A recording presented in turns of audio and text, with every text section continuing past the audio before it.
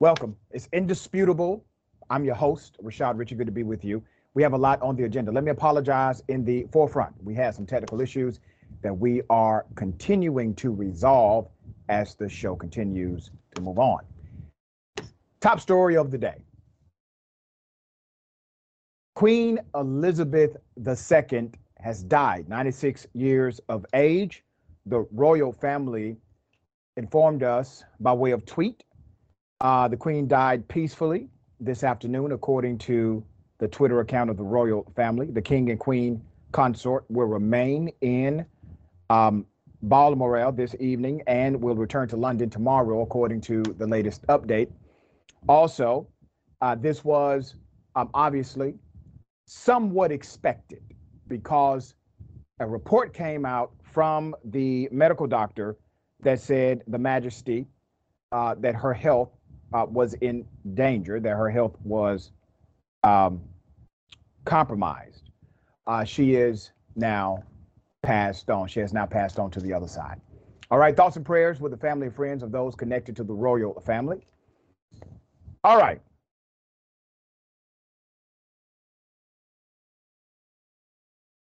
A cop in Atlanta has been charged with multiple felonies for pointing his gun at a family and yelling the N-word. Now, that's according to the narrative. Let's put up a picture of this particular cop.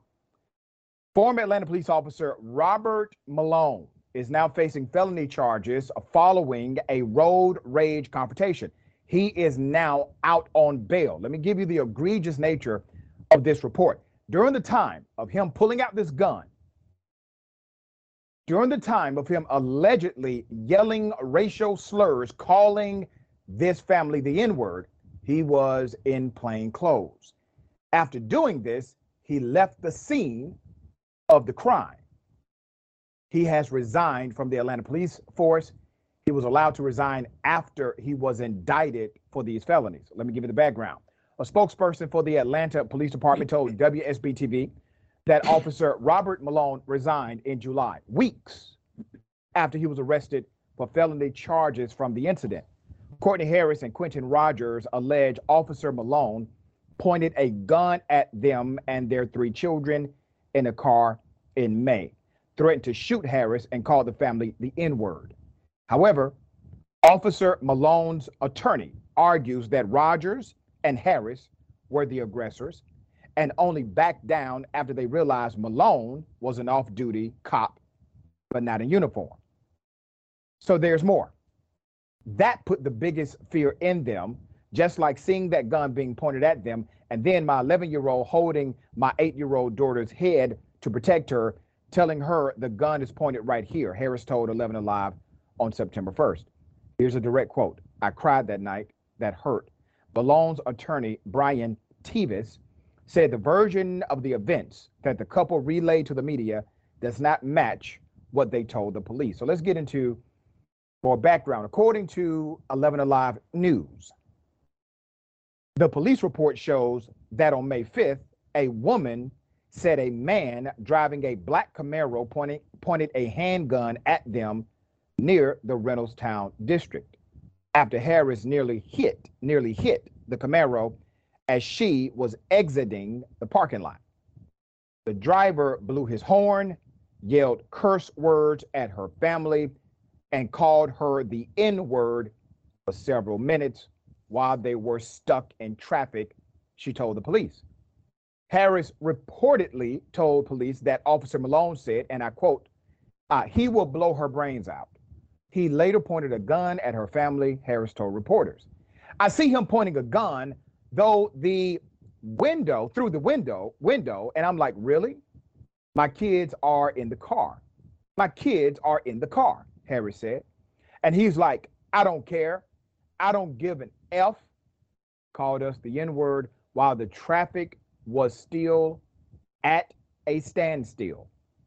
Harris told reporters she and Rogers stopped their car and approached Malone's vehicle to confront him. The police report shows Rogers started yelling at Malone, and then the off-duty officer fled the scene. Once again, the off-duty officer fled the scene. If he did nothing wrong, why does the cop flee the scene if all of his actions were above board? I see a badge on his shoulder and it says Atlanta Police. She said, it was just shocking. How could you be doing this? Harris reportedly flagged down another officer near the scene of the incident who was responding to an accident. Malone, who worked for Atlanta Police for 13 years, told investigators later that he left the scene because he did not want to infuse the situation. That's why he left, okay? He did not want to make it worse. He was placed on administrative leave before resigning on July 12th. He is out on bond. For what? Violation of oath, aggravated assault with a deadly weapon, and first-degree cruelty to children. I'm going to explain those charges in just a moment. The attorney, Tevis, said, however, that after Harris almost hit Malone's Camaro, she and her boyfriend got out of the car, approached the former police officer, became aggressive, and threatened him. So the attorney is saying, basically, what happened was opposite of what is reported. Now, here's what's interesting. You need to note a few things here. The attorney did not say his client never used the N-word. Need you to understand, sometimes it's not about what the attorney says, it's also about what they left out. The attorney did not say, hey, this police officer of 13 years for the city of Atlanta did not use the N-word at any time during this interaction. It was simply an argument, and he left the argument once he realized there was no danger or threat. That's not what the attorney said. The attorney is saying, well, the other people were the aggressors, as if that means he was then allowed to use the N-word to point his gun at children and citizens while off duty, no uniform, no commission, nothing. He had no commission to serve. He had no uniform. He was not on duty, and he pointed a gun at the family. Now, remember, he got suspended and was forced to resign after he was indicted, which means there are already at least two somewhat conclusive investigations. The first investigation was from his own police department. Remember, he did this off duty. They decided his off-duty conduct warranted him to no longer be on active duty. That's one investigation. The second investigation was by those in the prosecutor's office. He got indicted. That's another investigation. His attorney is the only one saying he did nothing wrong. So the police have admitted he did something wrong. Prosecutor has admitted he did something wrong. All of the family is saying this is the wrong he did, but the attorney is saying he did absolutely nothing adversarial to the policy and directive of being a police officer. We're going to continue to follow this story. Obviously, the issue is this. If you believe black people are the N-word, if you believe black folk are deserving of you pulling out guns on them and their children, that's a problem. You should not serve in a position of public trust. Number two, let me explain these charges. The charges are violation of oath, aggravated assault, and first-degree cruelty to children. Let me explain why this is important. I said this before and I'll say it again. Anytime there's a violation of oath charge, that means somebody is possibly serious about prosecuting the cop. When there is no violation of oath charge, typically the fix is in. So you got a violation of oath here. Good. Excellent. He wasn't even on duty and damn it, still got the charge. I like this prosecutor already. Also, cruelty to children. Here's why that's important in Georgia. In the state of Georgia, if you utilize profanity in front of a child, and yes, racial slurs qualifies profanity, you can be charged with cruelty to children. Now, is that a loose way to apply the law? Of course it is. But they apply that law against black and brown folk all the time in the state of Georgia. It's on the statute, it's on the books, and now this charge has been applied to a cop. All right, my dear brother, what are your thoughts here?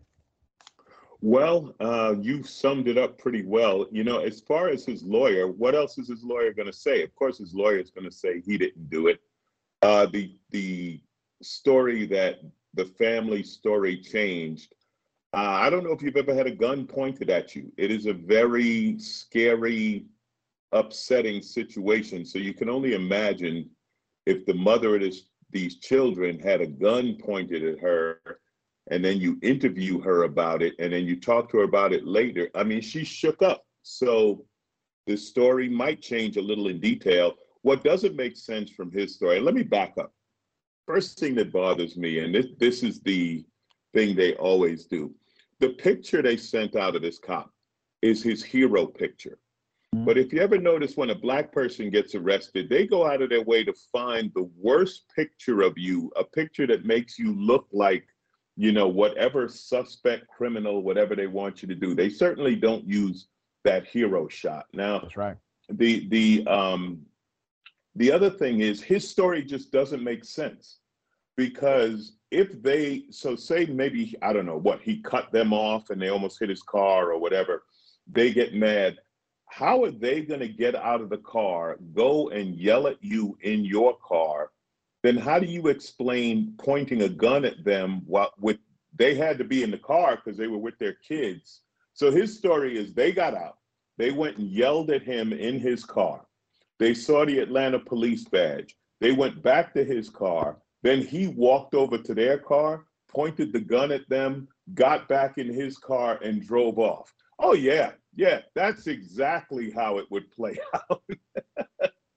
I'm sorry for laughing. I know it's a serious situation, but you have to laugh because these stories are ridiculous. And what's annoying about this so often with these police stories is they're so confident they'll get away with it, they don't even work on a good lie. That's a hell of a point, because you're right. His own story sounds even more ridiculous than what the hell he did. All right, so we're going to continue to follow that. Obviously, that's likely to go to adjudication quickly.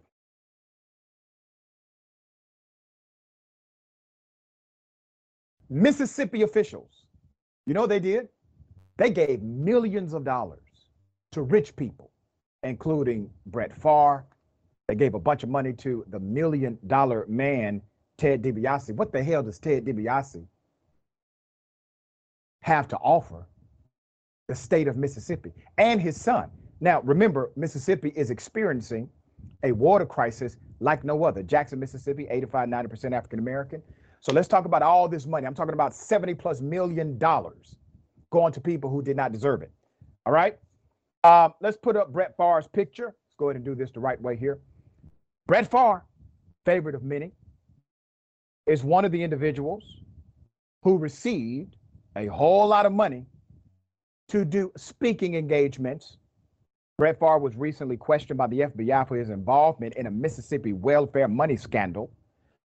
According to reports, Favre was paid $1.1 million in federal welfare funds in 2017 to 2018 for motivational speeches he allegedly never gave. Although Favre has now paid some of the money back, the Mississippi state auditor says he still owes $228,000 in interest. Keep his picture up.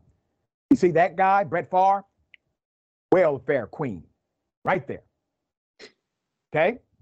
$1.1 million of taxpayer money from a welfare program in Mississippi.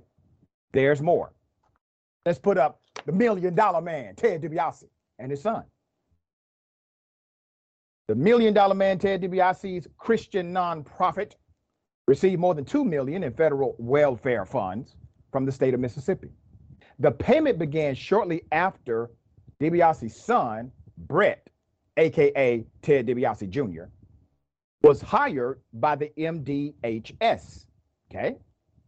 The younger DiBiase, a former wrestler himself who worked for the Heart of David before being hired as the department's deputy administrator, resigned his post after 9 months. He was one of 6 people indicted last week and accused of embezzling how much?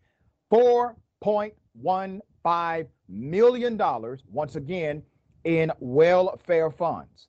$48,000 of which was used to pay for Brett's treatment at a luxury drug rehab facility in California.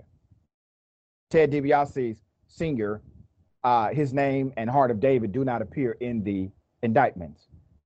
The auditor also revealed something. The auditor revealed that $70 million in temporary assistance for needy families, welfare funds, were dished out to a millionaire athlete, a professional wrestler, a horse farm, and a volleyball complex. According to officials, Brett Favre has not been charged, and his lawyer has repeatedly claimed Favre did nothing wrong.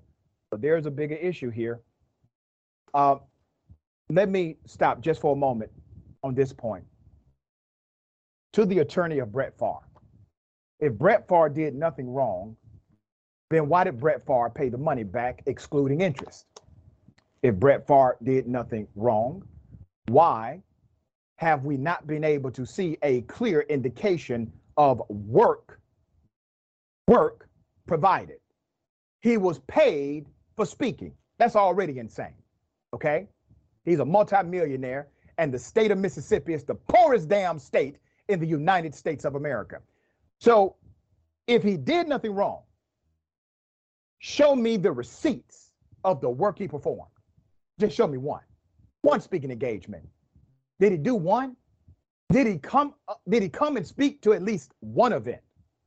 There's more. Mississippi, as I said, is the poorest state in the union. 18.8%, damn near 20% of its residents live at or below the poverty line.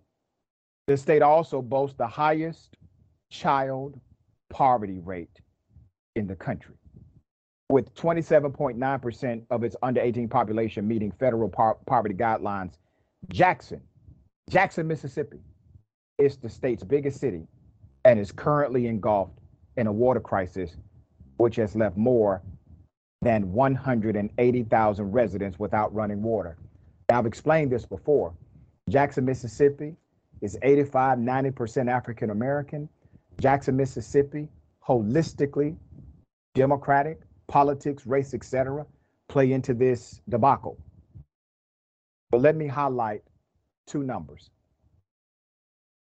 Right now, we can calculate $70+ million, 70+ million was paid out from the state of Mississippi to rich ass white folks. Okay? 70+ million. Do you know how much is allocated for the infrastructure, for water infrastructure from the federal government to the state of Mississippi? $75 million.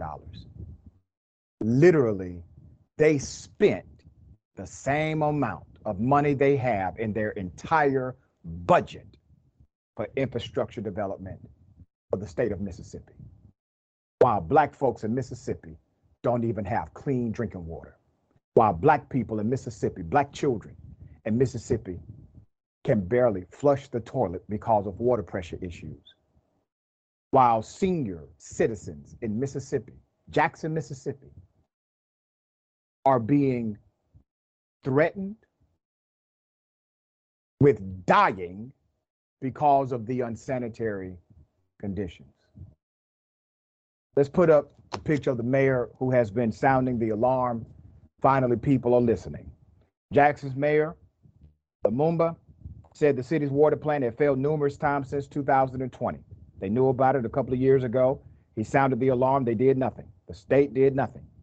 According to the official, in early 2020, the city's water system failed an EPA inspection. Nothing was done. In the report, the agency wrote that the drinking water had the potential to have the presence of harmful bacteria and parasites. Based on evidence, there was cloudiness in the water. They also expressed concerns about the condition of the distribution system, et cetera, et cetera. All of this years ago, known by the governor, known by the officials, known by those in charge of the private company that did this. Nothing was done to help. Now, once again, we have encouraged individuals to provide what you can to the people of Jackson, Mississippi. We have done multiple water drives through my radio show. We're going to continue to do those, but contact the people in Jackson, Mississippi, contact some of the organizations. The Relief Fund, they are working, Disaster Relief Fund, they're working locally with residents and churches and other organizations to make sure people have at least clean bottled water, if nothing else. All right, my dear brother, what are your thoughts here? Well, again, it's another tough story, but Mississippi is going to Mississippi. You know what I mean? I mean, this is nothing new for Mississippi government officials to steal the money, divide it up amongst themselves and their rich white Republican friends, and allow the black people in Jackson or anywhere else in Mississippi to suffer. This is nothing new. This is horrible. This is incomprehensible that you have a major city with no water. I mean, no water. It's not just drinking water. It's not being able to flush toilets. It's not being able to wash your dishes. They have no water. And as you said, they've known this for years. And this is what I don't understand. How can the federal government not charge these people when you have the fraud and again, not even trying hard to hide it, right? Like you said, giving the money to Brett Favre. His motivational speeches must really be bad because he didn't motivate anyone to do anything. And the exact numbers matching up. Here's 70 million from the federal government. Let's divide up 70 million. I don't understand why there aren't federal charges in this kind of corruption. Maybe there'll be some, but the immediate problem, like you said, is water. And I don't know, the federal government has to step in and take over. And say, yeah, we're going to take the money and we're going to get water. We're going to build the infrastructure for this city because you haven't. Yeah, Brett Favre, the only motivational speech he got paid for was the one he did behind the scenes to get that damn contract. That was the motivational speech he got money for. All right. Florida man arrested for voter fraud, says it was all a setup. DeSantis has launched this ridiculous campaign that criminalizes individuals like him. Let's go ahead and put up the picture. I will give you background. You are going to be upset. 2 black men in Florida said they received a voter registration card from the state before being arrested for voting illegally. They got a voter registration card from the state and then got arrested for voting illegally. A Miami man is facing years. All right. So Ronald Lee Miller, that's who you're looking at. Ronald Lee Miller is facing 5 years in jail for voter fraud and says he was under the impression that his rights were restored because he received a voter ID card, which would be a common connection. Nothing abnormal about his belief. Miller, who has been incarcerated for murder, said he registered to vote after a campaigner at a supermarket told him he was in fact eligible in 2020 and encouraged him to fill out the form. There's more. However, in mid-August, Miller was awakened in the wee hours of the morning by a barrage of armed cops. Miller was one of 20 people in Florida rounded up by Governor Ron DeSantis. This was his election crimes and security task force for election fraud, registering to vote with past convictions. My house was surrounded by 50 U.S. Marshals, he said. You do me like that? Question mark. For a card? Question mark. With a murder conviction, the only way Miller could get his voting rights restored is to file an application with the state's clemency board, only if it has been 10 years since he completed his sentence, probation or parole. Now, they typically do not tell individuals who are released what qualifies and what does not. As a matter of fact, there are many crimes that you could commit in Florida and still be able to vote. If you go north a little bit to Georgia, you can be a convicted murderer, not have to go through any restoration process, and you can actually just vote once you finish your sentence and all probation, parole, and fees, restitution, etc. are paid. No restoration needed. Only when there's a crime of moral turpitude, which murder does not qualify, ironically, that is when you have to go through a restoration process in other states. But once again, this is state to state and the laws change frequently. So he was told by someone he believed to be an expert that no, he actually is eligible. So he registered. He registers and the state says, hey, guess what? You're eligible. We're going to send you this card. Then he goes to vote. The person that accepts it says, you're eligible. They accept the vote. He's happy. He's a productive citizen again. He served his time. He did something wrong. He served his time. He voted. He gets arrested. Let's put up the other young man, Robert Simpson of Pahokee, a city on the shore of Lake Okeechobee, served time for murder 3 decades ago, 30 years ago. Simpson said he also thought his rights were restored. He filled out a voter registration form. He also received a voter ID card. Miller said he received a letter last month after the fact informing him that he was ineligible to vote. Now, let me give you some background to this task force that has been created, because I hope you know what this is really about. This is about intimidation. This is about making people afraid, especially people of color. This is about Ron DeSantis utilizing policy and legislative protocol in order to retain, obtain, and maintain power. That's all this is. It's nothing more. Because if they really cared about who voted based on their background, what they would do is have a protocol that would red flag anyone who in fact did not qualify. They don't have that. That doesn't exist. So what they do is they allow individuals to register. The state will approve them, give them the registration card. They will then be accepted at the local board of elections based on that card. They are allowed to vote. And then at some point they check the system and they say, here are the people we're going to arrest now. They could check the system before it even gets to that point. They choose not to. So they could do things like this to citizens in Florida. June 2019, the governor signed a bill.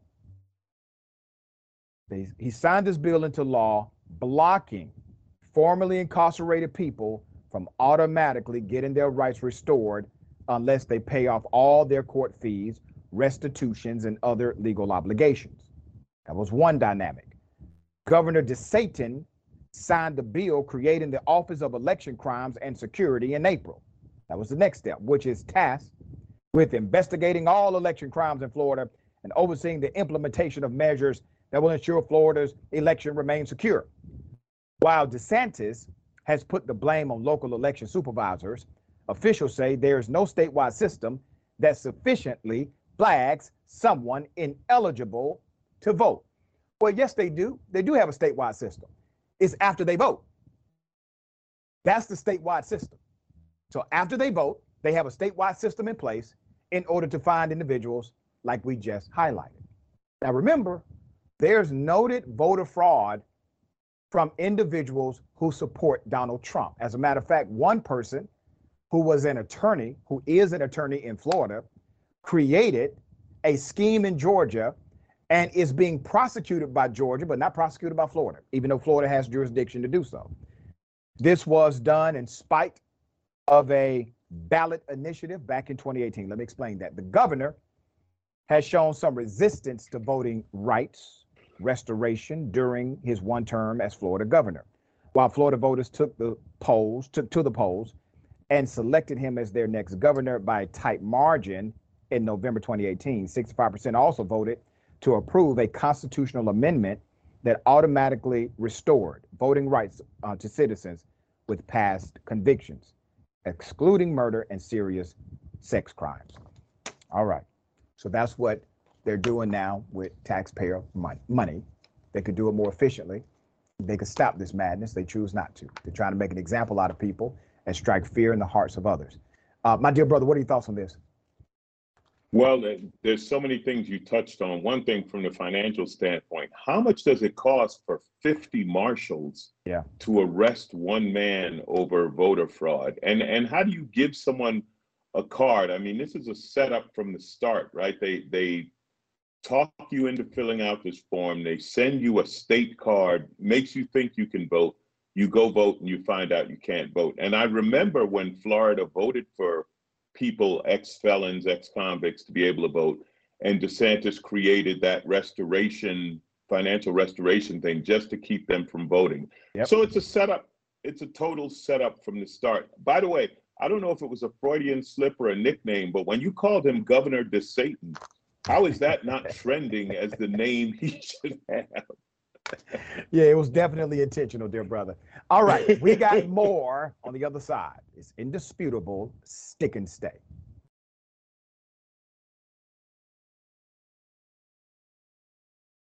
Welcome back. All right, we got a lot of show left. Let me read some of these amazing comments. I'm glad to read this comment first. Biden Flavor Corn Pop says, I'm up at 3:30 a.m. to see Dr. Ritchie today because he's going to tell us how we can get water to folks struggling in Jackson, Mississippi. A trustworthy route is paramount, especially to those of us donating from overseas. That is absolutely correct. Here's what I want everyone to do. If you want to help the people of Jackson, Mississippi, I want you to go to formississippi.org, FOR Mississippi.org, formississippi.org.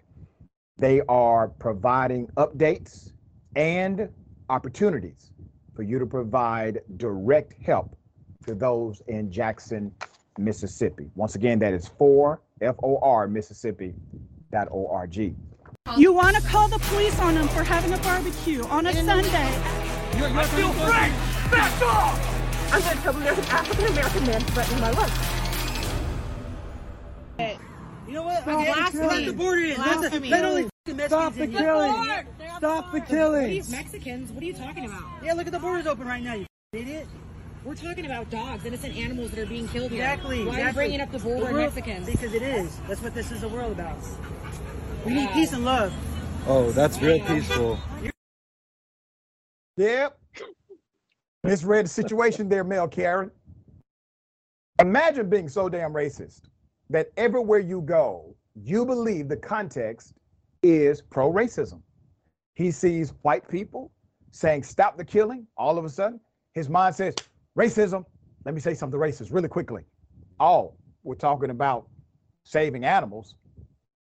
Well, let's put up the picture of him full mask. It was at this moment he knew he effed up. Right there. Okay. These individuals are walking around looking for a good opportunity to be racist. They belong in a Klan rally. All right. Alonzo, thoughts here, brother? I'm not even sure. So was Karen upset because they were talking about stop killing Mexican immigrants? Did that offend him, the idea of not killing Mexican immigrants? Or was he worried about them coming like this is, you know what this is? This is a Florida man, right? I mean, we all know the Florida man story. Well, here it is. I don't know what planet he's living on or who he's arguing with, but okay, so they're out to save animals. Maybe it's one of those kill shelters or something like that. And he starts blaming the immigrants from Mexico. What? Yeah. I don't know, Doc. Maybe he put that hat on too late. Maybe his head had been in the sun for a little too long. When he got his hat, it had already been baked. I honestly don't know. I'll tell you this, though. Go ahead. It is very much a MAGA technique when you ask him about one thing to answer about something else. That is a technique they use. So maybe he's been to MAGA camp, and that's what he's working on. Well, I can guarantee you this. He voted for Donald Trump. Guarantee. All right? No questions about it. He probably voted illegally, but he voted twice. 50 marshals haven't got to his house yet. haven't caught up with him yet. Okay. Let me give a big shout out to these students. Students walked out of their school in protest because of white privilege cards. Let's put the card up. Along with the person came up with the concept. How ironic is that? The white privilege cards have made another appearance, this time in a high school in Oklahoma. For reference, these are the cards created by Joel Patrick, a black comedic influencer known as the legendary Black Redneck, for the purpose of humor, according to him.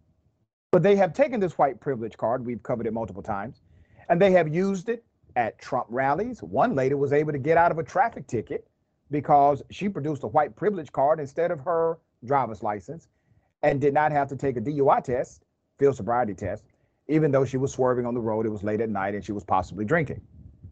So these things obviously come in handy. Let me give you background. When the students of Charles Page High School returned for the school year, they were greeted by a number of other students handing out white privilege cards. They were doing this in the hallways. According to Fox 23 News, the students were fed up with the nonsense, hosted and decided to host a walkout and protest of the racism. Okay, the report says these cars now that are sold on Amazon were seen nationally, but this is the first time they were spotted locally in their state, Oklahoma. One student, Fabian, said he was handed a card and called a racial slur in the same moment. Previously, a picture of a black student circulated on Snapchat offering a cash reward. We're not going to show the picture of that student. Parents had previously complained about the racism within the school, the Sand Springs School District.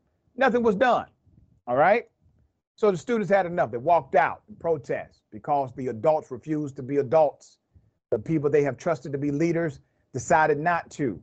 And even though this is a problem in multiple schools in Oklahoma, the Republican legislature, they have not passed laws in order to remedy these problems. No, they want you to think that critical race theory is an evil that's not even taught in K through 12 education. Let's put up the picture of this particular superintendent. Her name is Sherry Durkee. She is the Sand Springs Public Schools superintendent. She said the district students, and I quote, are really good at reporting to us. So it wasn't long before they let us know what was going on, adding that she has no idea what the students' intended purpose was in distributing the cards. The superintendent said Wednesday's walkout was peaceful and uneventful. No, it was eventful, madam. It was eventful to your failed leadership. You don't know what they were doing with those cards? They were racially bullying with those cards. It's bullying. You don't know what bullying is, and you are the superintendent of schools? Now, damn it, madam, either you need to wake up or get another job. The students knew exactly what was happening. That's why black students and white allies walked out in protest, because your teachers, your administrators, your faculty, madam, did nothing. I do not call this uneventful. This was very eventful. There's more. She said, I think students felt the need to have their voices heard, which is understandable. She said about 40 kids walked out at 11 today. There was no violence. They spoke their piece. They weren't off campus. Then they disassembled and went back to school. She said she understands where the students are coming from. I'm sure you do. I would say thank you for standing up. I want to hear what you have to say. I think our administrative team does as well. She said, our job is to educate them, but part of educating them is to listen to them.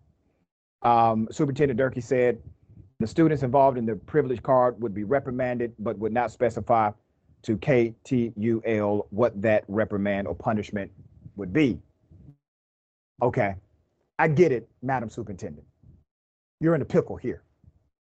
You're trying to save face, create a public relations spin. Let me go ahead and unspin that for you. You see, the students have been complaining about this before the walkout.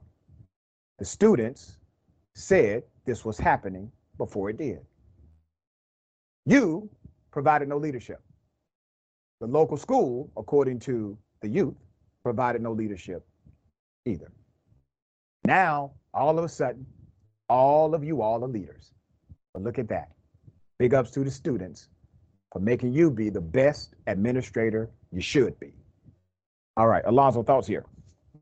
Well, I'm not sure if the initial guy who created these white privilege cards, if he was trying to do it as a spoof or a joke or something like that. I really don't know. But what I wonder, what would they be saying if, so some kid pulls out a white privilege card, right? Calls a black or brown kid or whatever a racial name.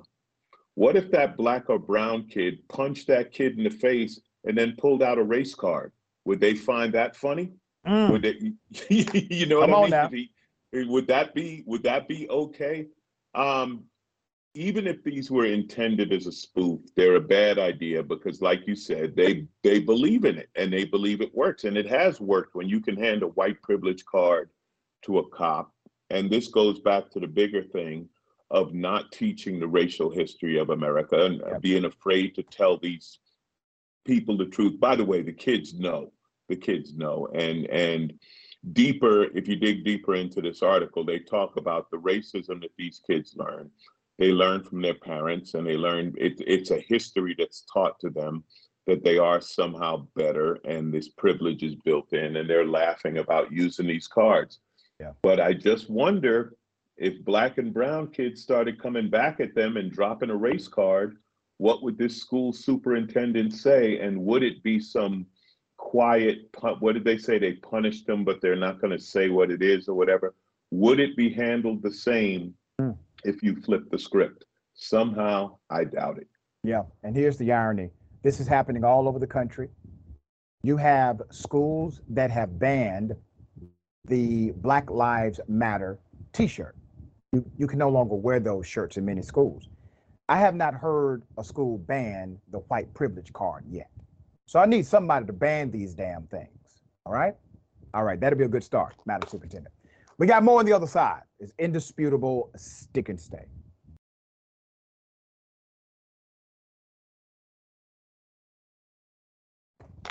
All right, welcome back. We got a lot of show left. Let me read some of these comments. Okay. Thank you, C. Michael Henson. C. Michael says, this was a great point, by the way. Maybe CRT needs to be taught in K through 12 education, but not to students, but to teachers, staff, and administrators. But some in education want to erase and minimize our history. Hypocritical race theory. Yeah, well said. Great point. Okay, Early Bird. Thank you, Early Bird. There's a foil hat under that straw one, isn't there, Mr. Karen? All right, Twitch, Vanna NGO, subscribe with Prime. Thank you so much for that. They've subscribed for 13 months, currently on a 10-month streak. Really appreciate you doing that. Happy 13-month sub anniversary. I love the I Wish a Karen Wood segments. Thank you so much for your continued support. Misdom _ Wonder Dragon. Why is DeSatan not prosecuting the 5 Republicans that voted twice in Florida and once by mail in their previous states, and for Trump, obviously? Exactly. That's the last part you said is the reason why, because they voted for Trump. All right. Okay.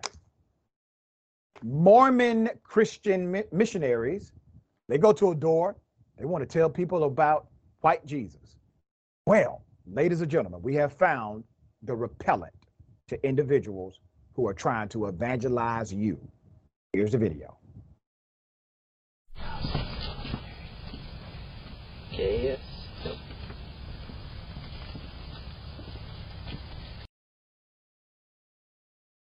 Where can I find whatever they looked at to walk away from that home? Because I got to tell you, I don't want to be bothered typically. All right, I got a lot of work to do. All right, I'm a Christian man. I read the scripture when I get around to it on occasion. But I try to do right by people. So no, I don't want you knocking on my door, interrupting my day. What was it that they saw that got them to walk off? Let's put it up. There it is. Gayest place in town. They looked down and they saw gayest place in town floor mat and said, this is not the place we can knock on the door at. Ladies and gentlemen, I ordered earlier today a gayest place in town floor mat. I'm not saying this is going to work 100% of the time, but damn it, it's worth a try. All right. Here's the background. Jamie Faust. All right, Jamie, who is 28 years of age, and her wife, Melissa, who's 32, initially purchased a rainbow trim doormat reading gayest place in town from Target in June because they thought it was funny. They had no idea it would be operational. Okay. When their doorbell cam caught this footage 2 months ago, let's put it up. That's these guys. When their doorbell cam caught this footage 2 months ago, Faust hailed the doormat as their greatest investment ever because it only cost $10. All right. Now look at their faces. Isn't that something? Faust went on to speculate that the missionaries left because they felt the couple were beyond help. Some of the comments from the TikTok said, one person said, Dietrich Daxon joked, "Isn't it their job to save you? They failed the mission." Remember that Bible story where they put blood on the doors to prevent that angel from taking firstborns? This is like that, wrote another viewer. Now listen. Okay. Let me put this in another context. If I was a Mormon, and I'm not, and I don't want to be, but if I were Mormon and I sent out these evangelists who are armed with the truth of the gospel, and they allowed a damn floor mat to turn them away, put up the picture of these individuals. Cowards. You mean to tell me that because someone may be a member of the LGBTQ community, that a Mormon can't talk to them? They're not able to engage in conversation? Let me remind you two young lads that Jesus spoke to prostitutes. Jesus spoke to thieves. Joshua spoke to individuals that you would have walked away from. Now, I hope that's some wisdom for you because it's right in scripture. Matthew, John, Luke. Get it together, gentlemen. Conversation don't cost you nothing. Maybe you could have learned something. All right, my dear brother, Alonzo, thoughts? This is the greatest ad for those welcome mats that they could ever come up with. They are going to sell. They can sell millions right. of these. Mormon repellent. Yeah. Like you said, if it's that easy to get rid of them, then you throw one of those on the front door. I guess, I don't know. Good for them. There's really nothing here. This is it fear? Is it just where our services will be better elsewhere? The little problem I have with that, when you talk about saving them, listen, being gay isn't a sin. That's right. They don't need to be saved from being who they are, and people need to be left alone. They said only recently have these Mormons started this again after COVID, when they stopped going door to door. And to that I say, hey, get a clue. Maybe people don't want you coming to their door.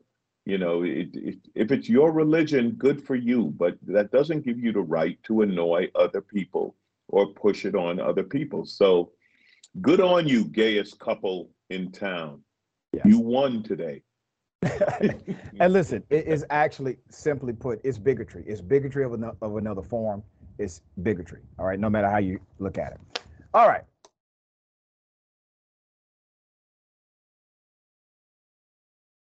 Black woman wins the jackpot, gets a bunch of money, takes a check, goes to the bank that it was written in, goes to the bank to cash it. They told her it was a fraudulent check. Let's put up her picture, full mass here.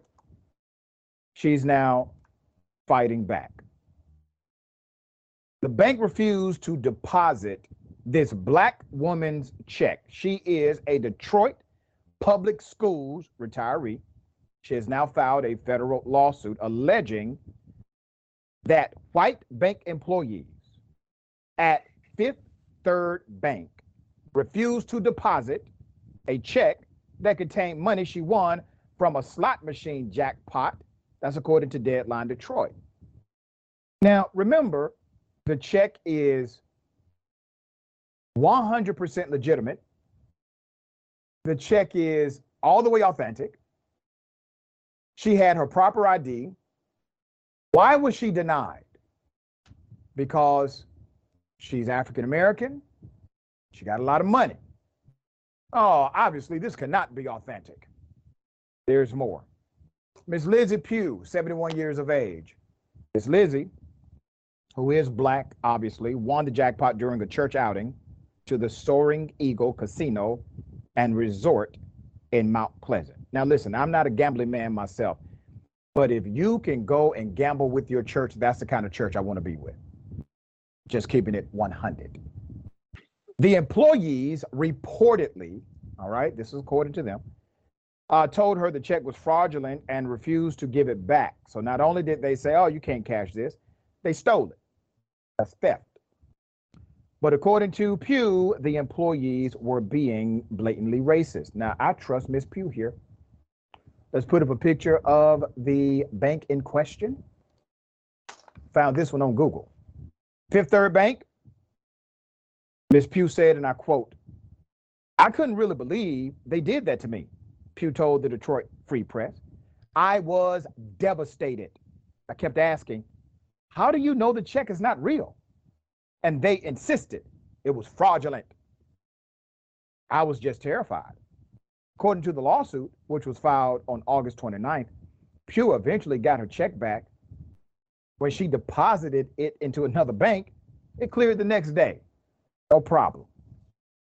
This is obviously an issue on multiple levels because Ms. Pew could be in prison right now.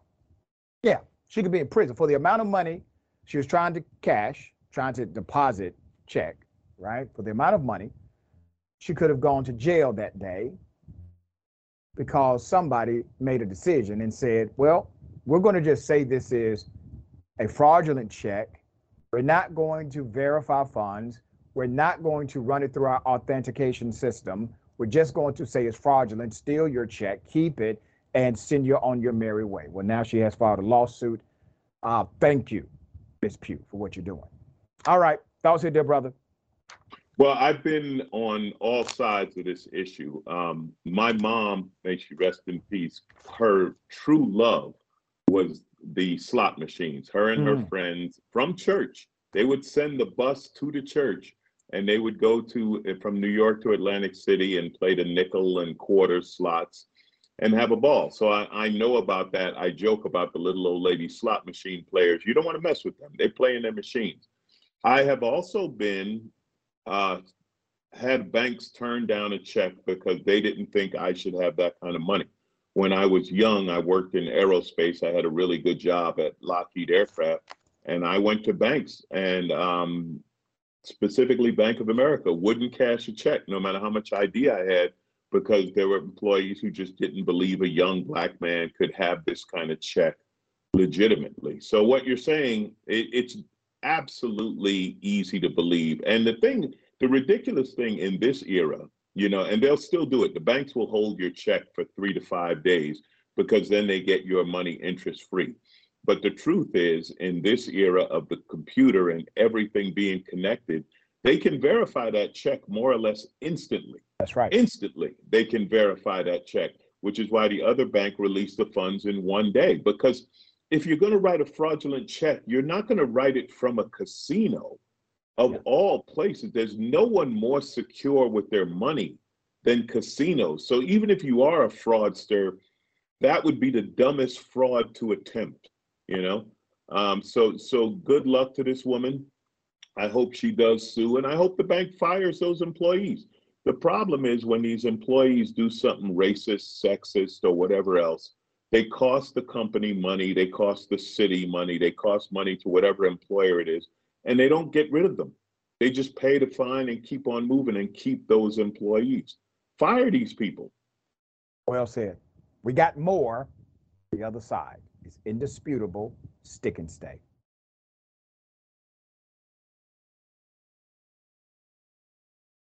Welcome back. We got a lot of show left. Okay. Alex Jones has admitted killed the kids. Here it is. Do you feel responsible for what happened to the Sandy Hook families? Yes, I killed the children. But beyond that, no, I went in that school, I pulled a gun out, and I shot every one of them myself. I'm guilty. It's true. No, but I mean, no. Let's just. Do I feel responsible that someone that played shoot 'em up video games on a bunch of drugs went and killed a bunch of kids, and then the internet questioned it, and I covered that? No, I don't feel responsible, and I don't apologize anymore. I'm done. Mm-hmm. I don't apologize. I killed the kids. Was there a definitive? No, I killed them. I killed him. You didn't kill him. No, I did. No, you didn't. No, everybody said no. I killed him. I killed him. I already admitted I did it. I killed him. I'm the bad guy. I'm the devil. Get rid of the First Amendment. Can we move on to other topics? I don't think. I killed him. First Amendment killed them. Second, get rid of the Second Amendment, get rid of the First Amendment. They're bad. They killed the kids too.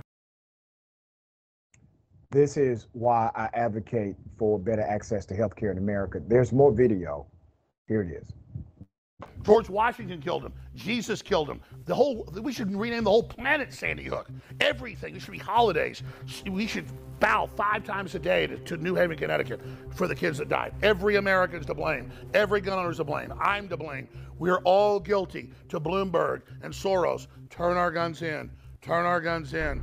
I know, I did it. I killed them. I killed them. I killed them. I know, I killed them. So I'm done talking about it. Okay. I killed them. Okay, go ahead. Can we talk about the trial at all? There's nothing to talk about. Let me tell you, I don't know if I can do this interview right now. You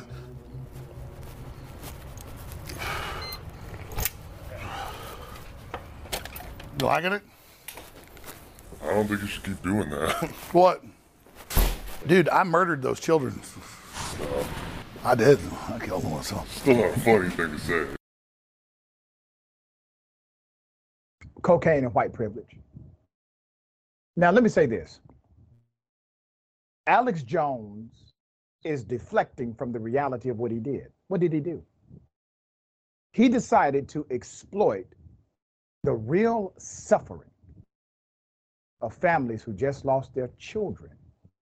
He exploited it, created a fantasy world that roughly 10 million people who subscribe or follow this clown believed.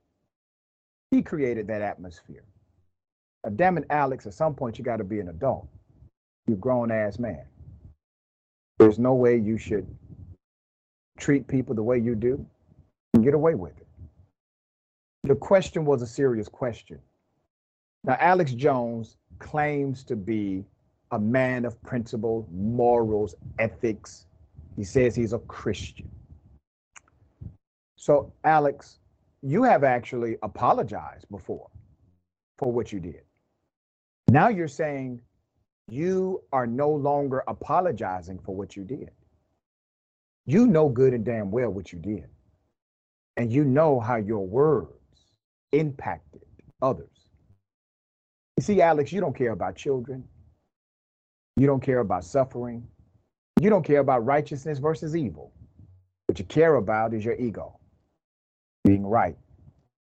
You know, sometimes as human beings, we have to admit when we're wrong.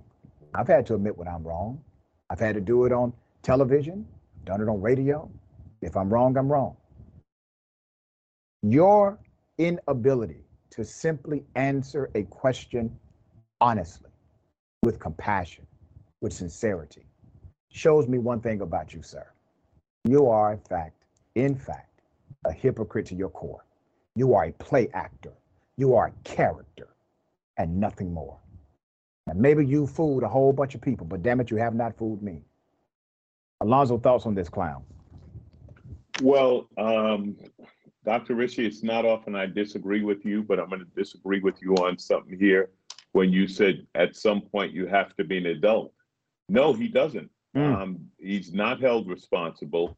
Yeah. His cult believes in him acting this way. And in the Trump cult, the one thing you never do is admit you were wrong. You have tantrums. You act like a baby like this.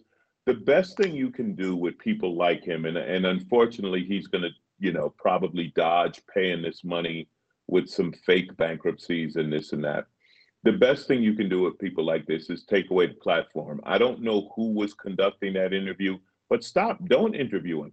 Let him talk on his internet channel to his cult, but don't give him the respect of bringing him into a other news source, because he's not. Of course, he's going to play the victim here, like the idea that I lied about these children getting killed, and now I'm the victim because I'm held accountable for lies. Forget about the true victims, which are the children and their families. No, he's the victim because he got caught out on his lies.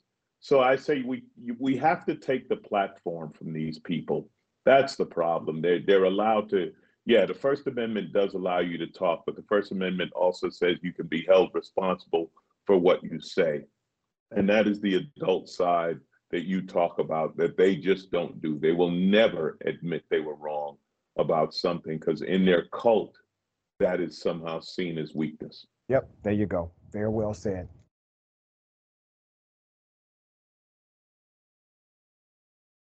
A cop, off-duty cop, decides to shoot a landlord in the stomach twice, unarmed landlord in the stomach twice. Let me go to the video. Here it is.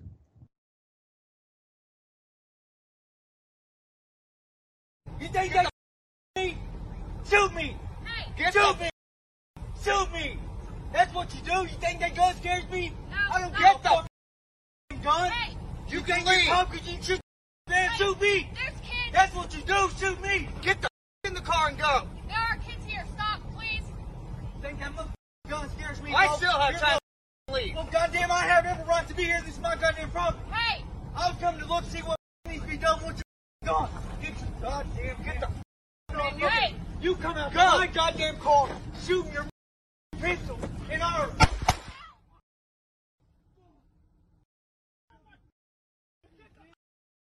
Kidding? I got that on tape!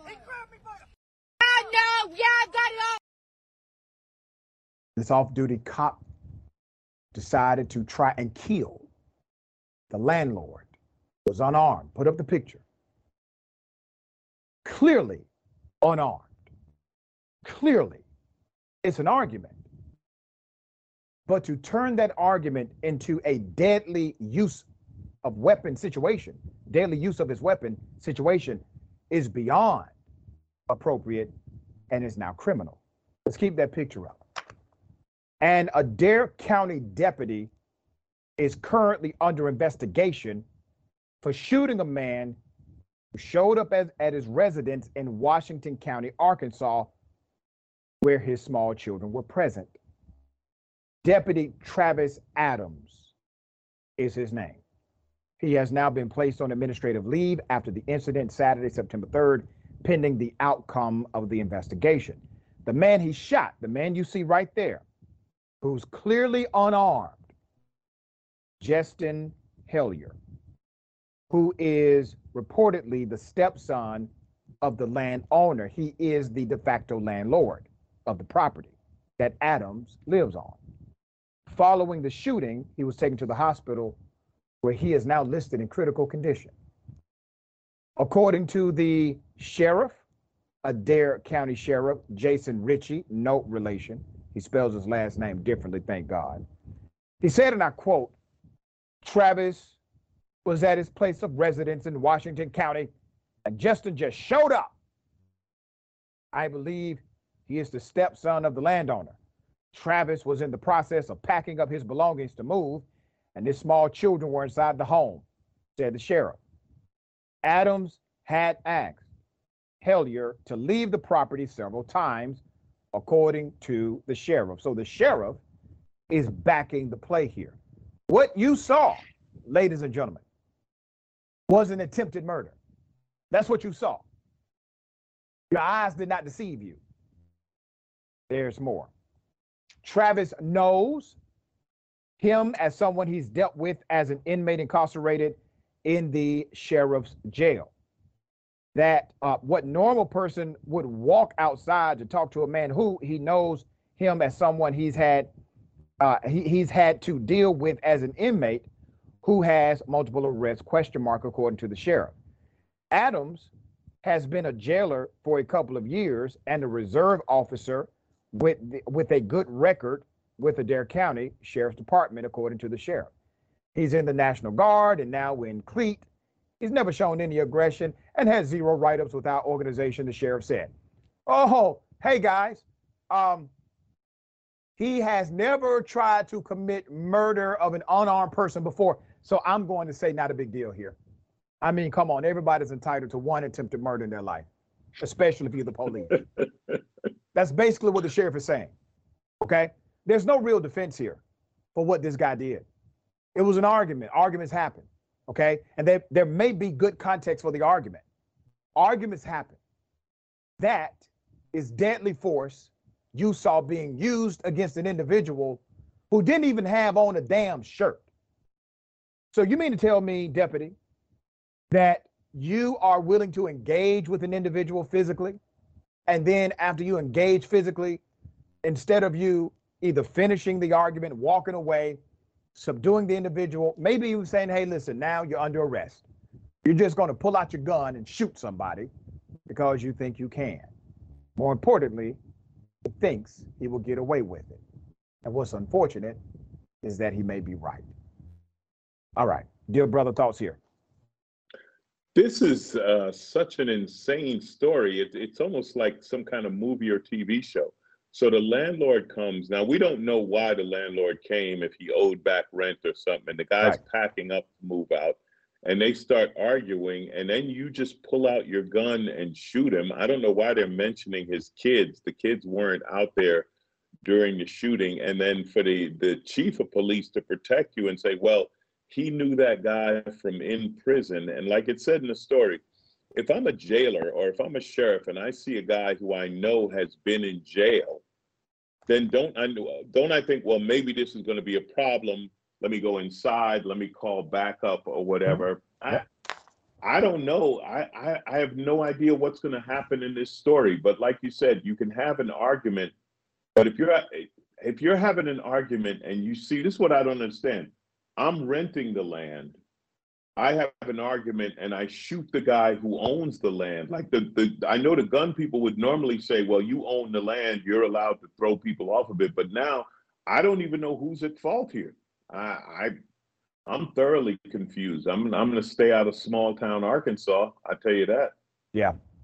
We're going to continue to follow this story because I think there will be a very interesting development as to the why this individual was there. All right.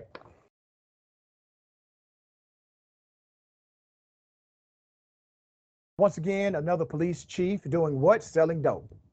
Not the first time we've covered a police chief selling drugs. Put up the picture of the chief in question here. There it is. A West Michigan police chief is accused of stealing and selling drugs from a police collection box designed to do what? Take drugs off of the streets. That's according to unsealed court documents. You're looking at Hartford, Michigan Police Chief Teresa Beltran. You see, the chief is now under investigation. An investigation began when Van Buren County Sheriff's Office Narcotics Unit received an anonymous tip of possible narcotics use and sales at the Hartford Police Department involving the chief, according to the affidavit for the search warrant. Now, that's already ironic as hell, isn't it? The sheriff gets a tip that the chief of police in the same county is dealing drugs. Well, damn. What do we do here, fellas? Well, let's launch an investigation. They launch an investigation. They find out, well, where's she getting the drugs from? From a drop box, basically. There's more. 24 hydrocodone pills that went missing from the Hartford Police Department drug collection box was cited as evidence in a search warrant used in the ongoing criminal probe of Chief Beltran, Hartford Police Chief. The Hartford Police Department participates in a Van Buren County Sheriff's Office Red Med Box program, which collects approximately 2,000 pounds. Do you hear me? 2,000 pounds of unused medication every year. It's a lot of dope. It's a lot of prescription pills, a lot of narcotic. As part of the investigation, a South Haven police detective and member of the Van Buren County Sheriff's Office narcotics team advised the chief he dropped off 10 bottles of controlled substance in the Hartford Police Red Med box on June 24th. So here's the situation, everybody. The detective says, hey, chief, I just dropped off, 10 bottles of a highly controlled substance in that little box y'all have, just to let you know. Did she take the bait? All right, here's the rest of it. He, the detective, advised the chief he was placing some controlled substances in the red med box so he didn't have to drive around with them, according to the affidavit for the search warrant. So he came up with what we call a cover story. 2 of the bottles contained hydrocodone with a black dot in both the cap and bottle, according to investigators. Beltran is the only member, get this now. Let's put a picture back up quickly if we can. She is the only member of the police department in Hartford with a key to access the red med box, according to investigators. Now, damn it, Chief. Now, I'm not saying do anything criminal, but if you would have given the key to at least one other person, let me stop. On June 29th, okay, investigators returned to Hartford Police Department to request the medication for destruction. Chief Beltran requested they return the following day and told investigators she cleaned out the container and took them into evidence according to court documents. Chief Beltran then told the 2 members of the narcotics team she needed 15 minutes and asked them to return. All right, once again, they're supposed to have a verification here. She says, hey guys, all right, we're gonna verify this. Just, I need about 15 minutes along with the drugs. There's more. The detectives actually watched. Let's put a picture up again. The detectives watched as the chief got into her car, drove away before she returned with a large gray trash bag, which was torn open and not secured like the original bag, filled with controlled substances. A bottle dropped off with 17 pills was returned with 4 pills missing, and a second bottle with 20 pills was returned completely empty, according to investigators.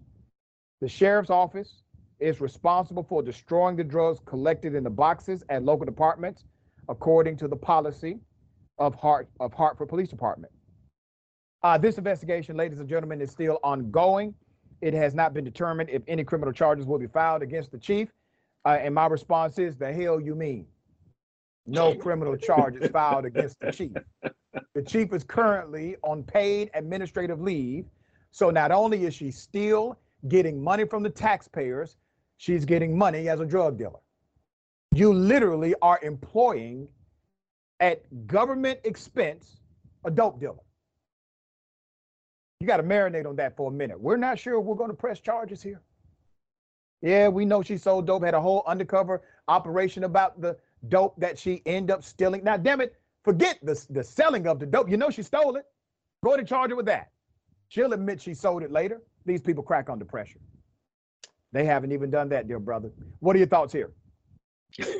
Well, she's not even a good dope dealer. Not even a decent one. If the drugs are missing from a lockbox and you're the only person with the key to that box, I don't know how long the investigation takes. But what we have here is another movie, and this movie's been made a few times, where the cop is stealing the drugs, or they rob the police impound, or whatever.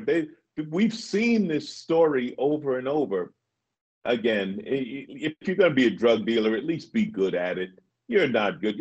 How lazy are you? You're the only person with the key to the box. You steal the drugs, and then you try to sell them. I'm surprised she didn't bust whoever she sold them to so she could confiscate them and sell them again. See? Yeah, let me not. She needs to be arrested. She needs to be indicted, obviously. And it looks as if she may have, in fact, been working along. All right. Dear brother, always good having you on the program. Tell people how they can follow you and check out your great work. Thank you. At AlonzoBowden.com. My schedule is always up there. I have shows coming up in LA, Buffalo, Colorado Springs, all over America. Please go to AlonzoBowden.com.